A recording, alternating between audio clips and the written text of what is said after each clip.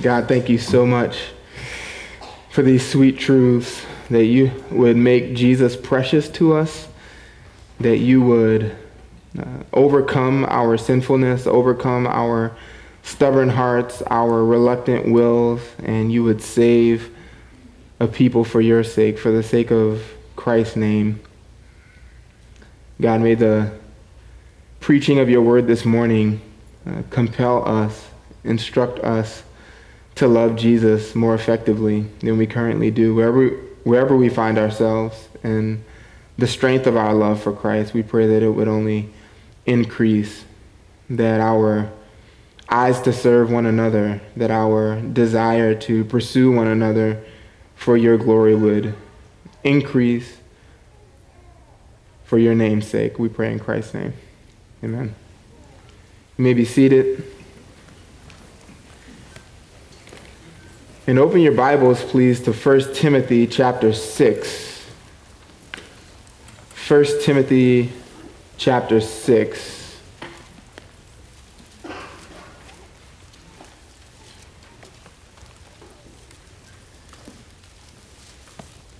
This passage that we'll be in today gives very straightforward, simple instructions to those who would have found themselves in the position of slaves in the city of Ephesus.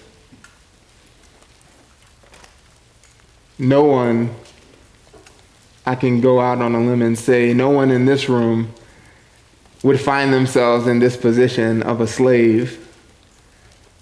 And yet, here we find ourselves, 21st century, looking at 2,000 or so year old instructions. And these instructions are not only instructive to slaves in this context, but for us as well. By the time we get to chapter 6 in 1 Timothy, we are coming upon the end of a long section of this letter where Paul the apostle has been systematically instructing Timothy how to shepherd various groups within the church. In chapter 5, he tells Timothy how to instruct or correct older men, younger men, older women, and younger women. He then enters into a lengthy set of instructions on widows, as well as elders at the end of chapter 5. And then our verses 1 and 2 of chapter 6, instructions written specifically to slaves. This group that we're going to look at this morning would have, socially speaking, been the lowest class of people in God's household. When it came to social status, they would have been at the bottom of the totem pole. These are people, these slaves, who have no independent claim to freedom or on their own lives. They don't possess a freed will. Their will is actually entirely submitted to the will of another, namely their masters. Now, the mention of slavery in our context has a great potential of offending our American sensibilities. What comes to mind when you think about slavery as an American is likely not the same as what is in the mind of the Apostle Paul and in the mind of Timothy as he is speaking. We'll talk about some of those similarities, but these systems, what took place in first century Rome, as well as what took place here in America from the 1600s on, is very different. The primary difference being that American slavery and the European slave trade included the unjust kidnapping of men and women, justified by the logic that those people were less human than their captors, simply because they were created with darker skin.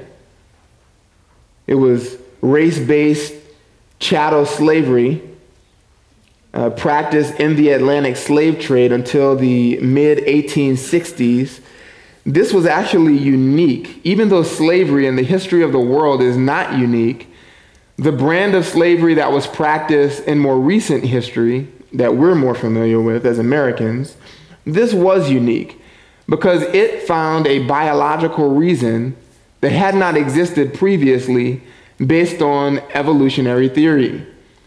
That there were different races of people, and you could identify those people based on their skin pigmentation.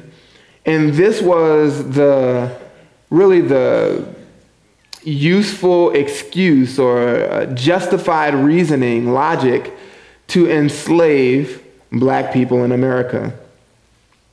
Just to help draw and clarify the distinction that might be in your mind as we read this passage in a second, the difference between what we'll read about and what was actually practiced in the history of our nation, it's going to be helpful just to hear from a man who once was a slave and who believed in Christ, to hear him articulate the differences between what he believed and what he saw practiced by people who also claimed Christ in his context. In the appendix of his autobiography, Frederick Douglass writes this: "What I have said respecting and against religion, I mean strictly to apply to the slave-holding religion of this land, and with no possible reference to Christianity proper. For between the Christianity of this land and the Christianity of Christ, I recognize the widest possible difference. So wide that to receive the one as good, pure, and holy is of necessity to reject the other as bad, corrupt, and wicked. To be the friend of one is of necessity to be the enemy of the other. I love the pure, peaceable, and impartial Christianity of Christ. I therefore hate the corrupt, slave-holding, women-whipping, cradle-plundering, partial, and hypocritical Christianity of this land. Indeed, I can see no reason but the most deceitful one for calling the religion of this land Christianity. I look upon it as the climax of all misnomers, the boldest of all frauds, and the grossest of all libels. Never was there a clearer case of stealing the livery of the court of heaven to serve the devil in. I am filled with unutterable loathing when I contemplate the religious pomp and show, together with the horrible inconsistencies which everywhere surround me. We have men stealers for ministers, women whippers for missionaries, and cradle plunderers for church members. The man who wields the blood-clotted cowskin during the week, that's the whip, fills the pulpit on Sunday and claims to be a minister of the meek and lowly Jesus. The man who robs me of my earnings at the end of each week meets me as a class leader on Sunday morning to show me the way of life and the path of salvation. He who sells my sister for purposes of prostitution stands forth as the pious advocate of purity. He who proclaims it a religious duty to read the Bible denies me the right of learning to read the name of the God who made me. He who is the religious advocate of marriage robs whole millions of its sacred influence and leaves them to the ravages of wholesale pollution. The warm defender of the sacredness of the family relation is the same that scatters whole families, sundering husbands and wives, parents and children, sisters and brothers, leaving the hut vacant and the hearth desolate. We see the thief preaching against theft and the adulterer against adultery. We have men sold to build churches, women sold to support the gospel, and babes sold to purchase the Bibles for the poor heathen, all for the glory of God and the good of souls. The slave auctioneer's bell and the church-going bell chime in with each other, and the bitter cries of the heartbroken slave are drowned in the religious shouts of his pious master. Revivals of religion and revivals in the slave trade go hand in hand together. The slave prison and the church stand near each other. The clanking of fetters and the rattling of chains in the prison and the pious psalm and solemn prayer in the church may be heard at the same time. The dealers in the bodies and souls of men erect their stand in the presence of the pulpit, and they mutually help each other. The dealer gives his blood-stained gold to support the pulpit, and the pulpit, in return, covers his infernal business with the garb of Christianity. Here we have religion and robbery, the allies of each other, devils dressed in angels' robes, and hell presenting the semblance of paradise. That was the testimony of the church in this land at one point, or groups of people who call themselves the church. Suffice it to say, I think Paul would have something very different to say to those groups of individuals if he was writing to those. Nevertheless, this system in first century Rome that differed in so many ways from what we just read, it did share this in common. Both systems then and more recently included brutal, oftentimes unreasonably harsh men who oppressed people under their authority. And wherever you find sinners possessing authority, whether it be in the family, in the church, in the government, in the workplace, in schools, wherever sinners possess authority, you can expect some sort of abuse of that authority. First century Rome, the church in Ephesus, is no different. Turn your attention to verse 1 of chapter 6 in 1 Timothy as I read these first two verses. Paul says to Timothy, "All who are under the yoke as slaves are to regard their own masters as worthy of all honor, so that the name of God and our doctrine will not be spoken against. Those who have believers as their masters must not be disrespectful to them because they are brethren, but must serve them all the more because those who partake in the benefit are believers and beloved. Teach and preach these principles." Teach and preach these principles. This was something that the Apostle Paul, when it came to slavery in Ephesus, and you can find these same instructions in other portions of your Bible in the New Testament, Paul expected these things to be taught, to be preached, to be proclaimed as morally binding on the slaves who believed in Christ, on those members of the church who found themselves in this station of life as slaves. Teach and preach these principles. Slavery was so common in the Roman world that roughly 1/5 of the population consisted of slaves.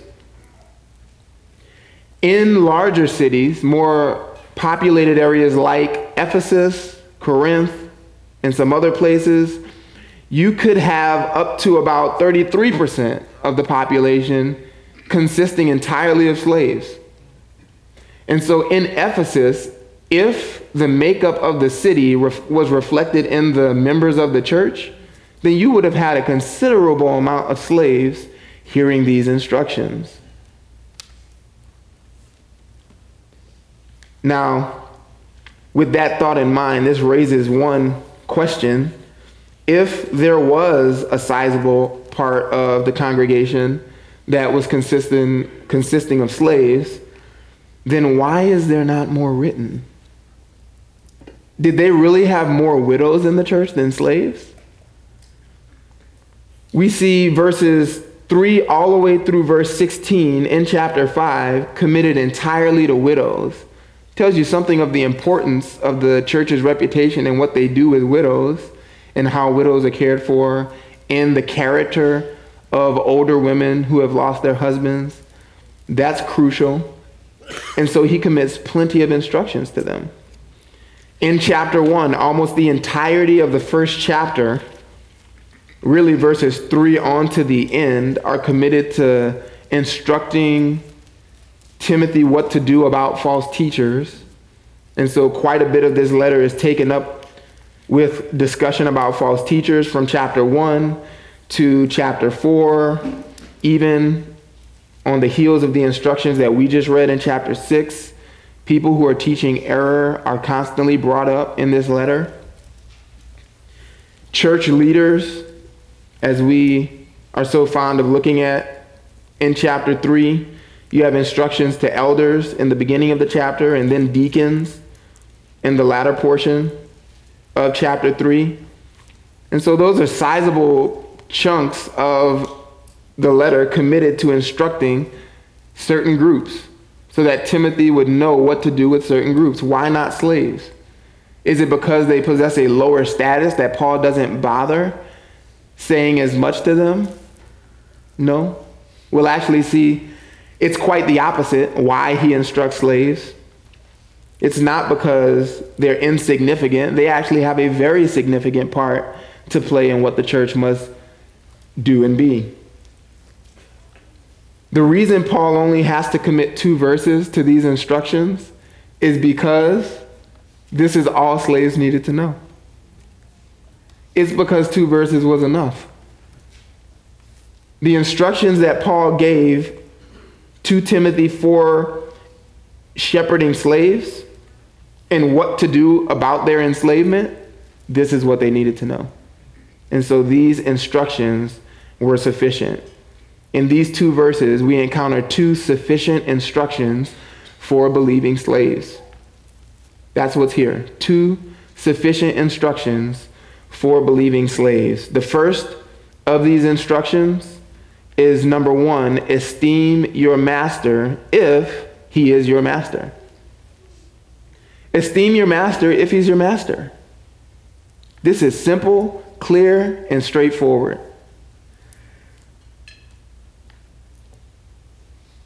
All who are under the yoke as slaves. This is who the instruction is intended for, coming through Timothy and then by proximity, the other elders and church leaders. All who are under the yoke as slaves. This means this is morally binding on every single individual who fits this description. Those under the yoke as slaves, that is, whose station in life is one to bear the burden of another. That's the reference to the yoke, to be used metaphorically here. Those who found themselves doing work for someone else whose will was entirely captive to another individual, all of them, without exception, these instructions apply. Esteem your master if he is your master. The requirement of honor is what's being articulated here. They are to regard their own masters as worthy of all honor. There is a morally binding requirement to honor their master. One commentator says that what this means, he defines this honor, this term well. He says they are to have an inner attitude of genuine respect for their masters, which finds outward expression in word, manner, and conduct. It's very simple. At the heart level, because you're a Christian who's called to sincerity, at the heart level, you must respect, have a genuine respect for the person in authority over you. And that genuine respect that takes place at the heart level manifests itself in outward obedience. As it regards the words that you speak, they reflect honor. The way in which you carry yourself, the manner of your conduct, the way you relate to them, you carry out all of your duties, all of your words, all of your actions toward that individual who is your master with respect and honor.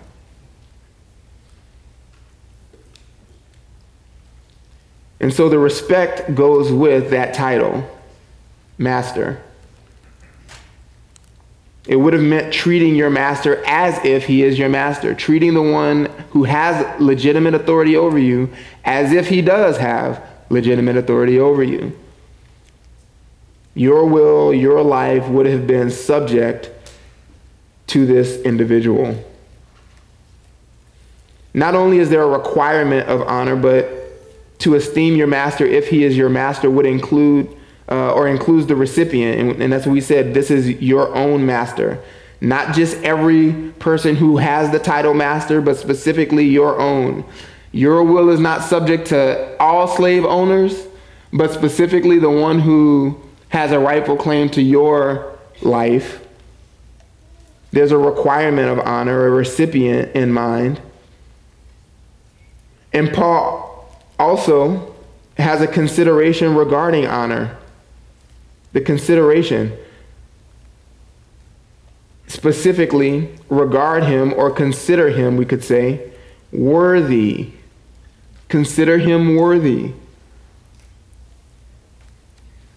This means that he is due your honor. You owe it to him. Before God, you owe it to him, slave, Paul could have said. This is what the slaves in Ephesus were to consider. They were to take thoughtful inventory of this fact. When my master comes into mind, what I should think of is worthy. And obviously this would have been predicated not on his personality, but his position. Doesn't matter who he is, because Paul doesn't include any details or any exceptions. There are no caveats or qualifications to this. Therefore, it's not based on the personality of the man, but it's merely based on his position.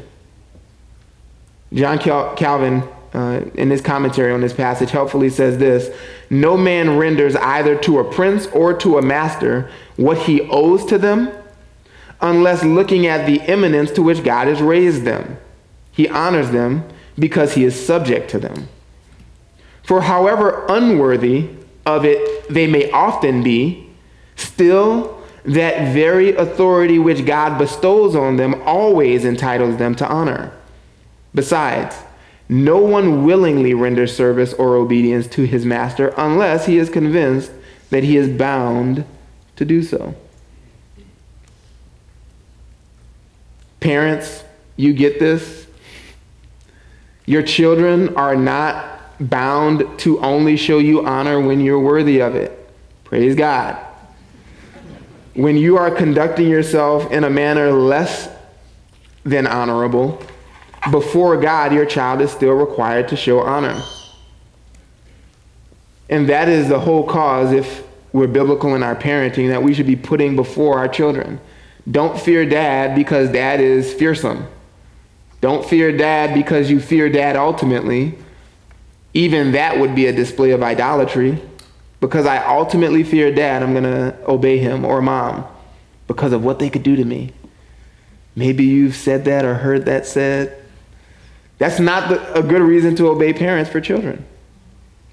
Children, like slaves, ought to obey the one in authority over them simply because they are worthy of all honor, simply because of the title, simply because of the position.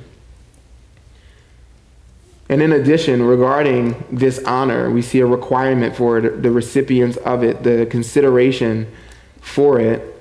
There's also an amount of honor to be considered. Do you see what Paul says in verse 1? How much honor are they to show? All honor. All of it. That means when it comes to your master, don't withhold any honor that you should show. Any honor that you could show should be shown for the title that he holds. No amount of honor could be lacking in the slave's attitude toward his master.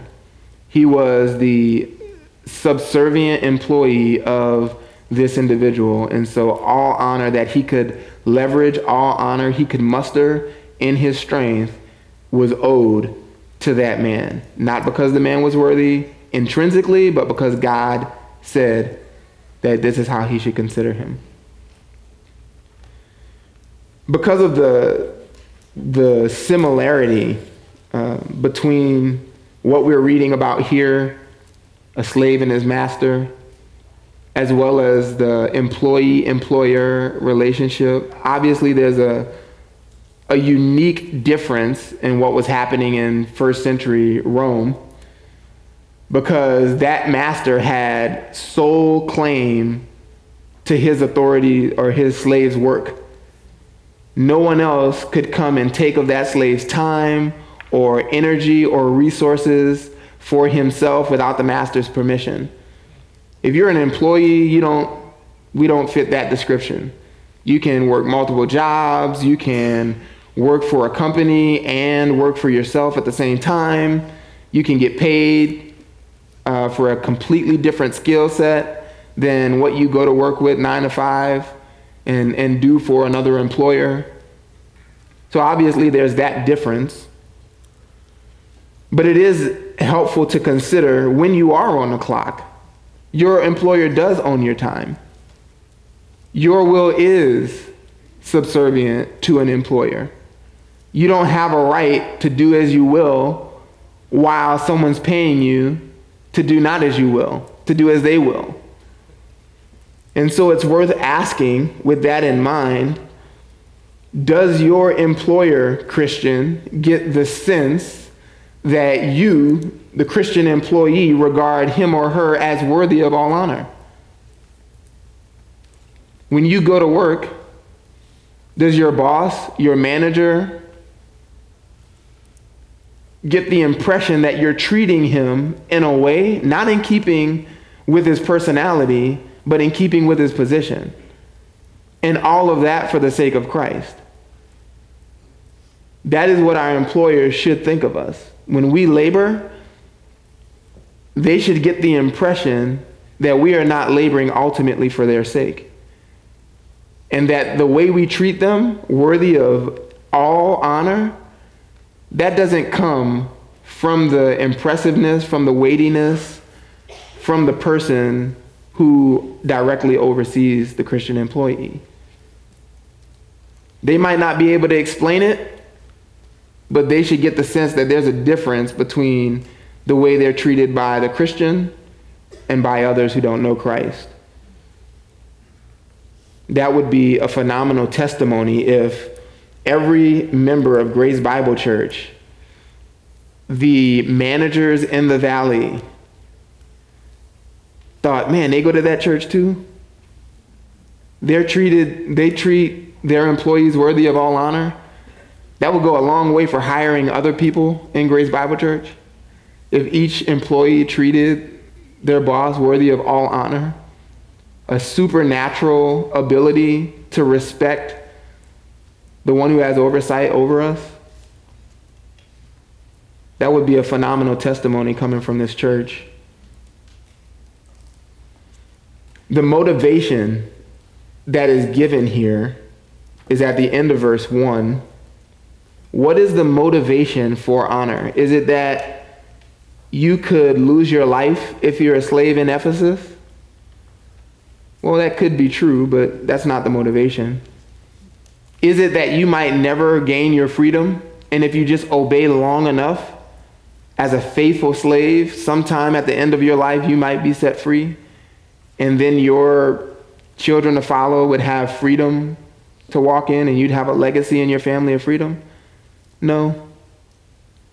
As sweet as that might be, that is not the way Paul seeks to motivate slaves with those kinds of carnal enticements, carnal benefits. Any slave could be motivated by those things. The motivation that Paul gives to slaves are unique as the household to which they belonged. He says at the end of verse 1, to regard their own masters as worthy of all honor, so that, purpose clause, the name of God and our doctrine will not be spoken against. That's it. That's the motivation for obeying, for all Christian slaves obeying their master. Whether Christian or not, that's the motivation. God's name, as well as God's word, must be esteemed. so that they wouldn't be dishonored. That's it. Is that motivation enough for you to honor your employer? And in all other areas of life, is that motivation enough for us to obey God? God's name and God's word are on the line. Not the nature of them. They are unchanging. God's unchanging. The nature of his word is unchanging. God's always been God. He'll always be God, even if nobody believed that. And when all the nations gathered together to shake their fist at God in Genesis 11, he was not bothered in the least. He didn't change. That's not at stake. But the representation of who God is certainly is. He can be misrepresented by us. He could be misrepresented by slaves.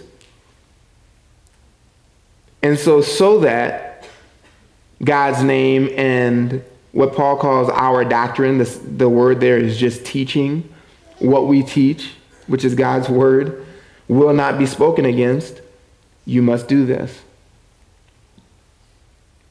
Think about the way the slave's conduct would have upheld God's name in Ephesus.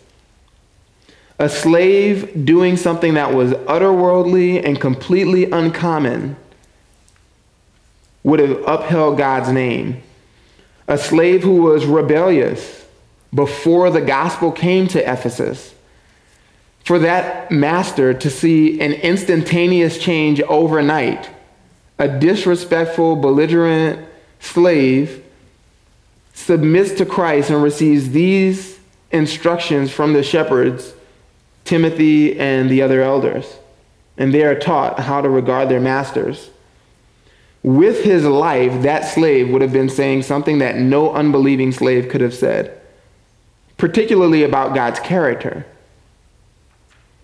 That slave, that believing slave, in treating their master worthy of all honor, would have said with his life that God is in control. God has chosen enslavement for me in this life, and so I can trust him. That slave would have said with his life, before he even uttered a word, he would have been saying by his deeds that God is sovereign. He would have also been saying that God is wise. God is wiser than me, the slave. Would the slave have chosen to be a slave? Probably not. And yet by entrusting himself to God, he would have been saying with his life that God knows better than me. God can plan my life better than I can, and so I can trust him. God has even chosen sovereignly the particular master to which I am enslaved. I can trust him. God is wise. God is sovereign. And he also would have been saying that God is good. Whatever God is wisely and sovereignly chosen for me is better than anything that I would choose for myself. It's actually better because God is good to a degree that I am not. I can trust him. All of those things could have just been embodied in a slave's actions of considering his master worthy of all honor. This is what Paul is after, so that God's name will not be spoken against. God's glory would be put on display by Christian slaves embracing this mentality, and not only God's name being upheld, but also his truth, his doctrine, his teaching, what comes from his word. Paul here binds Christian slaves with the responsibility of upholding God's name and God's truth in the world. This is not the first time that he has laid this burden on this group, though, because he said something very similar in chapter 3, verse 15. We read this in Equipping Hour this morning. Slaves are not the only people who bear this burden to uphold God's name and God's truth in the world. Look at verse 14 in 1 Timothy 3. I am writing these things to you, Timothy, Paul says, hoping to come to you before long. But in case I am delayed, I write so that you will know how one ought to conduct himself in the household of God, which is the church of the living God, the pillar and support of the truth. Paul's writing to Timothy specifically for the same purpose that slaves have to consider their masters worthy of all honor. Because the church is the household of the living God. Therefore, people have to know how to conduct themselves. Widows have to know how to conduct themselves. Teachers have to know how to conduct themselves. Men have to know how to conduct themselves. And women have to know how to conduct themselves. All because the church is the church of the living God, the household, the family, if you will, of the living God. And so what the world thinks about God is predicated on what the church does, how the conduct of the people within the church manifests in life.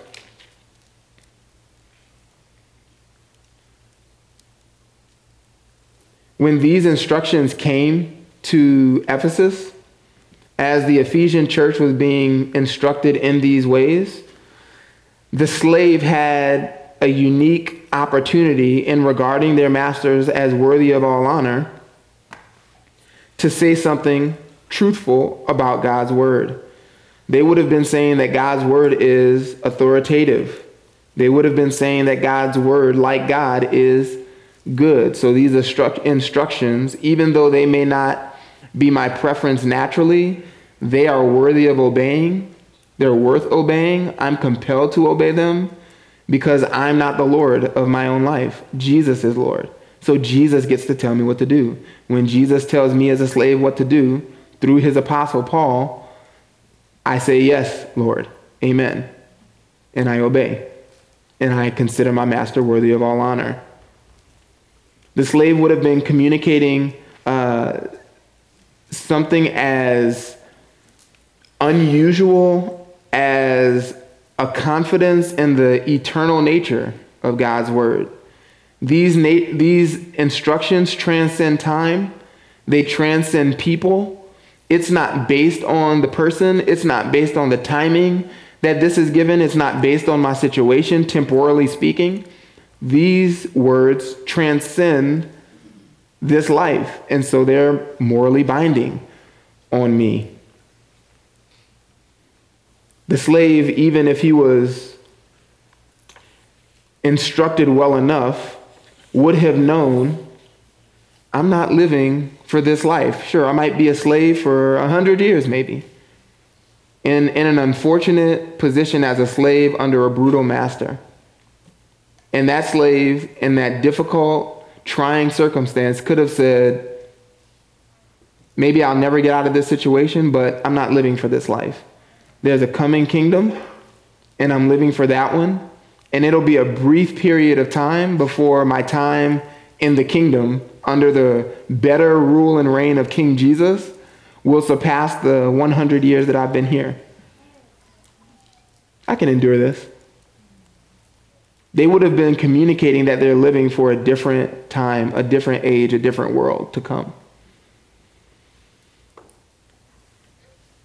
Now, when Paul says here at the end of verse 1, so that the name of God in our doctrine will not be spoken against, literally blasphemed. What is that? What does it mean for the word of God to be blasphemed or spoken against? Can you imagine when the letter arrived from Paul to Timothy? Timothy gets that letter. It's to him personally, but certainly meant for the good of the entire church. That's why it's included here. The church is still reading Paul's personal letter to Timothy. When the church in Ephesus would have heard Paul's words to Timothy, and the believing slaves went away from the gathering that Sunday, back to their unbelieving masters and other unbelieving slaves, talking about these instructions, we gotta do a better job of considering our master worthy of all honor. Even though he's not an honorable individual, we have a duty before God to treat him, to consider him with great respect, all respect and honor. What would the unbelieving slaves overhearing those conversations had thought? Would they think, wow, that's so wise. You're right. Not a chance. Not a chance. And even if they did agree that the master should be treated worthy of all honor, they certainly wouldn't be on board with the reason given, the motivation, so that God's name and God's doctrine would be upheld, wouldn't be spoken against. They wouldn't agree with that. These are otherworldly instructions, and so the speaking against can't mean don't let the unbeliever think this is foolish. The unbeliever is going to think that God's instructions are foolish. The same man who wrote these instructions, don't let the word of God be spoken against, also wrote that the word of the cross is foolishness to those who are perishing. So Paul's hope wasn't in maybe they'll see the wisdom of these as unbelievers and still get on board. That's not the idea. The point is, don't give any occasion for the word of God to be blasphemed. Should unbelievers speak against God's truth, don't let it be your fault. Don't let there be hypocrisy or a discrepancy between what God actually says and the way you conduct yourself. To speak against God's word would be for a slave to conduct himself in a way that made God seem like every other god. To make God's instruction seem like the instruction that was carried out or given by other religious leaders of the day who worshiped idols, who served idols. Don't give them any occasion for that to be said. The God who is the God of the church is the living God. Prove it by your life. That's the idea.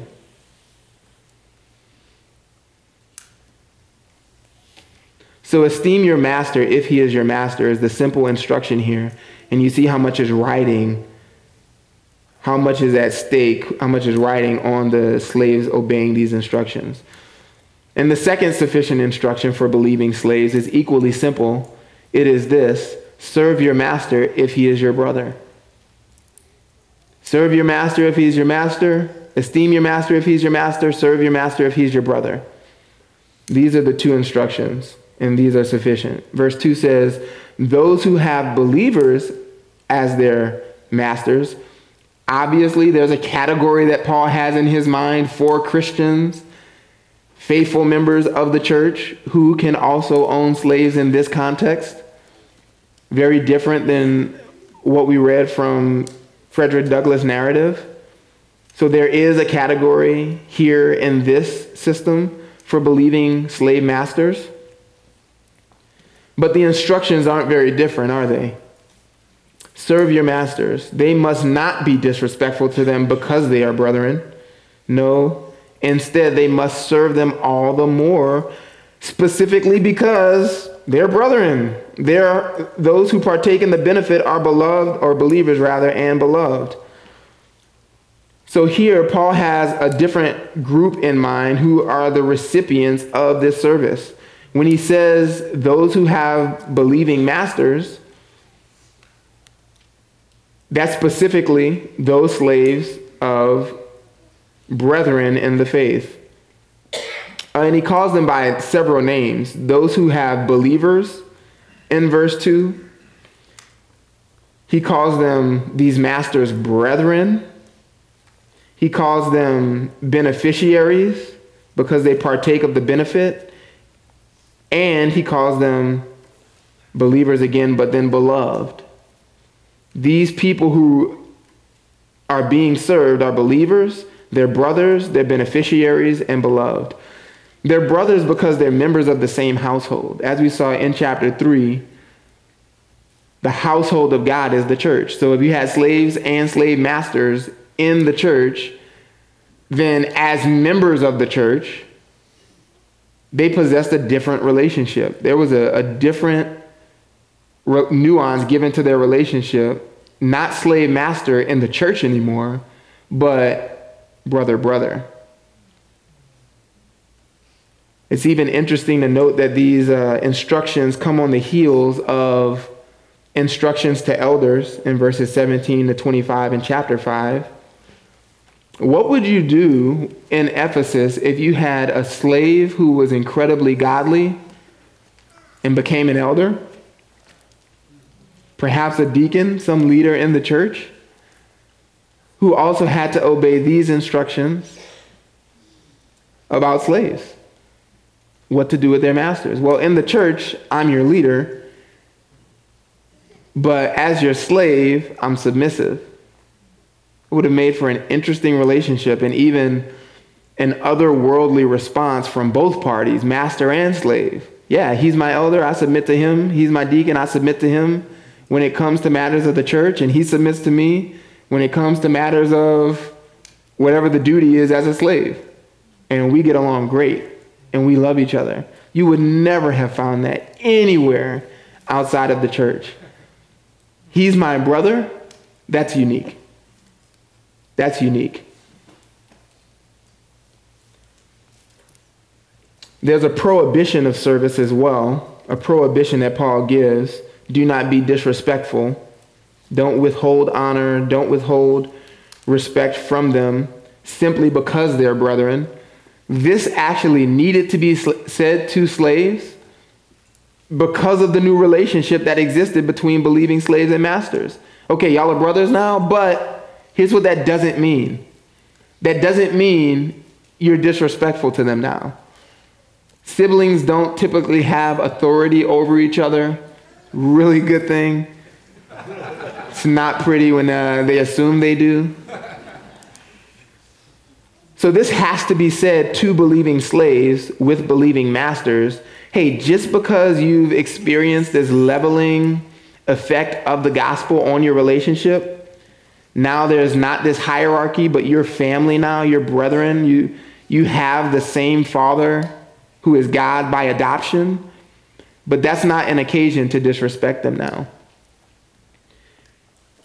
This does prove, though, in this rationale that Paul has to give because they're brethren, it does highlight the leveling influence of the cross, of the gospel. What does the gospel do to those who are typically self-sufficient, socially speaking? Well, it humbles them. It brings them down a notch, right? People who are perhaps strong, have a noble name, who are intelligent, wise in a worldly sense, God's grace comes to them in the message of the gospel and says to those sinners, no, you're unworthy, you're weak, you're helpless, you're ungodly, you have no merit to offer and no remedy for your plight. All of your resources do nothing for you when it comes to salvation. And so these naturally self-sufficient people, rich, intelligent, strong, talented, and yes, masters with authority over slaves, the cross humbles them. They get humbled. And the same message comes to a different class of sinners and brings exaltation, inestimable blessings to them. People who are beyond the world's cares. It comes to them, the poor of the world, the disesteemed. It gives them a kingdom. It brings to them eternal life, hope beyond this world. It gives them a personal, intimate, true knowledge of God, eyes that see the world rightly, wisdom that transcends the best philosophers of the day to discern truly the human heart as it is, strength to endure the worst hardships, and all of that, as we've been learning from what Smed's teaching in Equipping Hour, eternal rewards that transcend this life. And so in doing that for the lowly, it exalts them. Everybody's level. By the same message.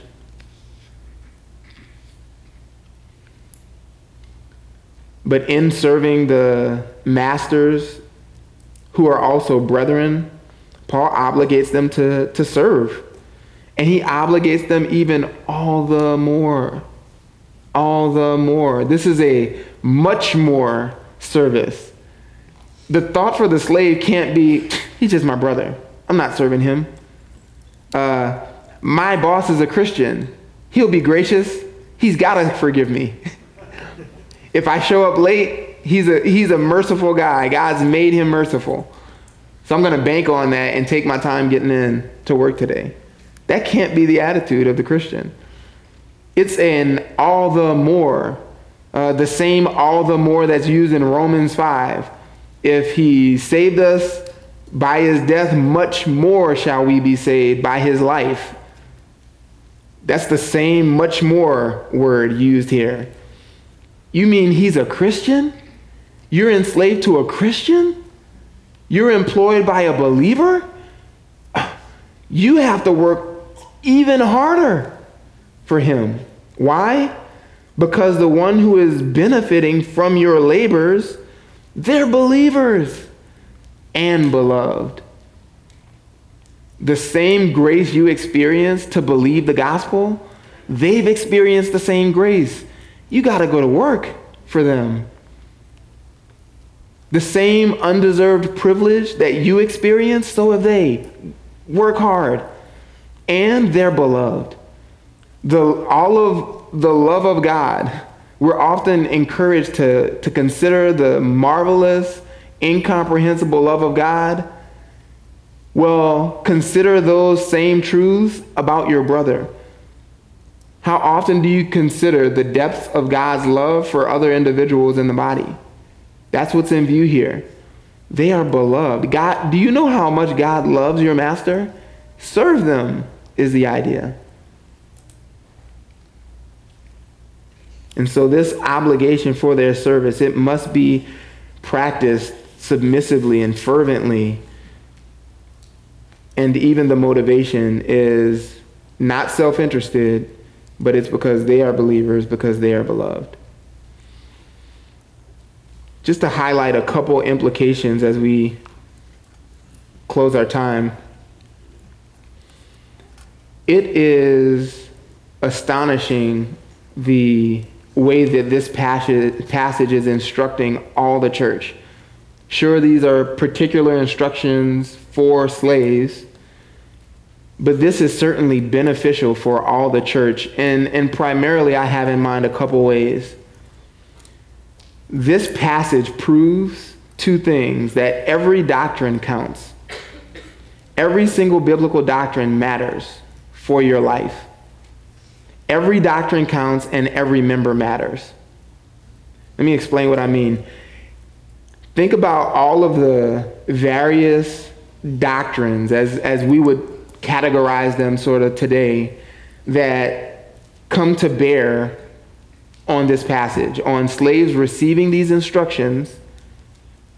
How many doctrines sort of intersect with these brief instructions? Well, for starters, theology proper, a high view of God himself.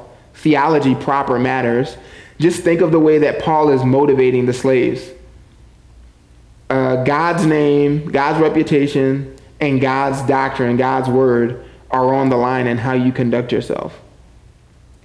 If these slaves had no regard for the glory of God, if they had a low view of God, then it would not have mattered to them that God's name and truth were on the line in their conduct.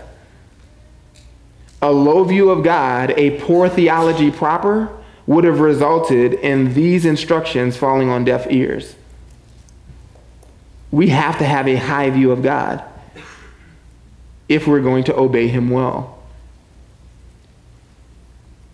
If they didn't believe God was sovereign, if they didn't understand God's wisdom, if they didn't embrace God's goodness or his authority as articulated in the scriptures, then these instructions would have lost their potency. So theology proper is crucial to receiving instructions like this. Even bibliology, a high view of scripture. Your bibliology matters. If they would have said what some people in our day who call themselves Christians say, well, you know, the Bible isn't perfect. Some things come from man and some things come from God. You know what slaves would have done with these instructions? Well, that's the part that's from man. Who is Paul? I'm looking for Jesus' words, right? No.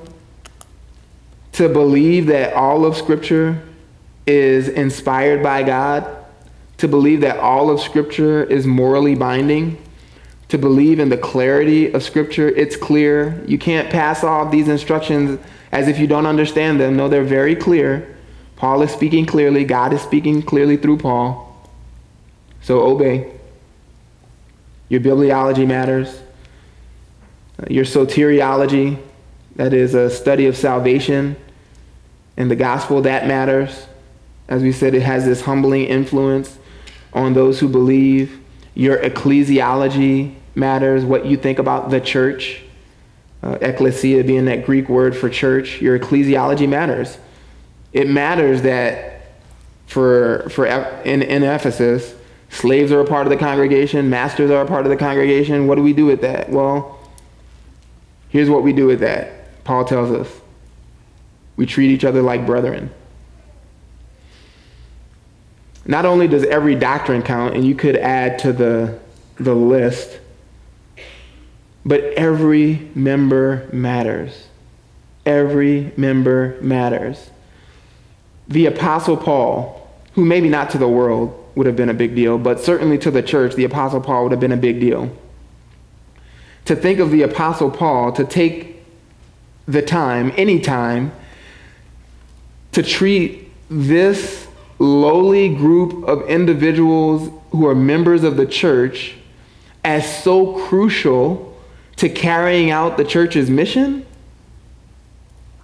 is astounding. It's not like, yeah, they're just slaves, whatever. We can get on to more important groups in the church. No, he actually thinks the group in the church that is most despised in the world's eyes matters a great deal. So if the slaves in Ephesus matter, then every member matters. And that informs us on how we should think of our role in the church. Do you think somebody else can take care of that need? Somebody else will do it. That counseling situation, let somebody else do it. No, every member matters. The couple that's struggling in their marriage, the parents struggling in their parenting, the individual who's struggling with some counseling need, anxiety, discontentment, whatever it may be, they're needed. The sanctification in their life, their godliness is needed so that God's name is upheld in the world, so that God's truth is rightly upheld in the world. Every member matters. And so you see a need, you see an issue, step into it. If you're not equipped to step into that need,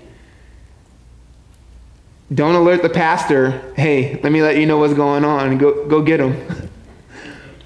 Say, would you help equip me to step into this need? I remember years and years ago when Scott was preaching through Acts, we got to Acts 6, the passage about those prototype deacons. And there was a really clear call that, hey, we need more godly men who can step up and meet that need. So I emailed the elders. I'm probably not the guy to fill this need, but help me get equipped. It's a good mindset to have as you see needs, having eyes to see those needs as well as a heart to meet them. And even, again, as we think about church planting, every single member matters. What enables us to plant churches faster? Well, a robust membership, not just in number, but in godliness. We need men who can step up and meet ministry needs, who can lead small groups, who can fill the position of a deacon so that the elders can commit themselves further to the ministry of the word and prayer. Those are needs. Those are legitimate needs. We need older women who are training up a generation of younger women We need parents who are excelling in their parenting of young children to be models for other parents and to be instructors of those same parents. Those are legitimate needs. Every doctrine counts. Every single member matters, even at Grace Bible Church. God, thank you for these instructions that we would have never thought to write ourselves. We would have never articulated these truths, these ways. These instructions are beyond us. The wisdom that you communicated in them are far beyond our pay grade, and we are so thankful to just sit under your word and consider these things again. God, would you use the consistent but meager efforts of the leaders here, of the various members here, of the ongoing ministries to strengthen this church body, not for our glory, not for our sake, not unto us, but to your name be the glory. Would you use us to humbly exalt your name and your word in the world? We know that's what you love to do, and you use unworthy people to do it, and so we pray that we would just be privileged to be used however you see fit. We pray in Christ's name. Amen.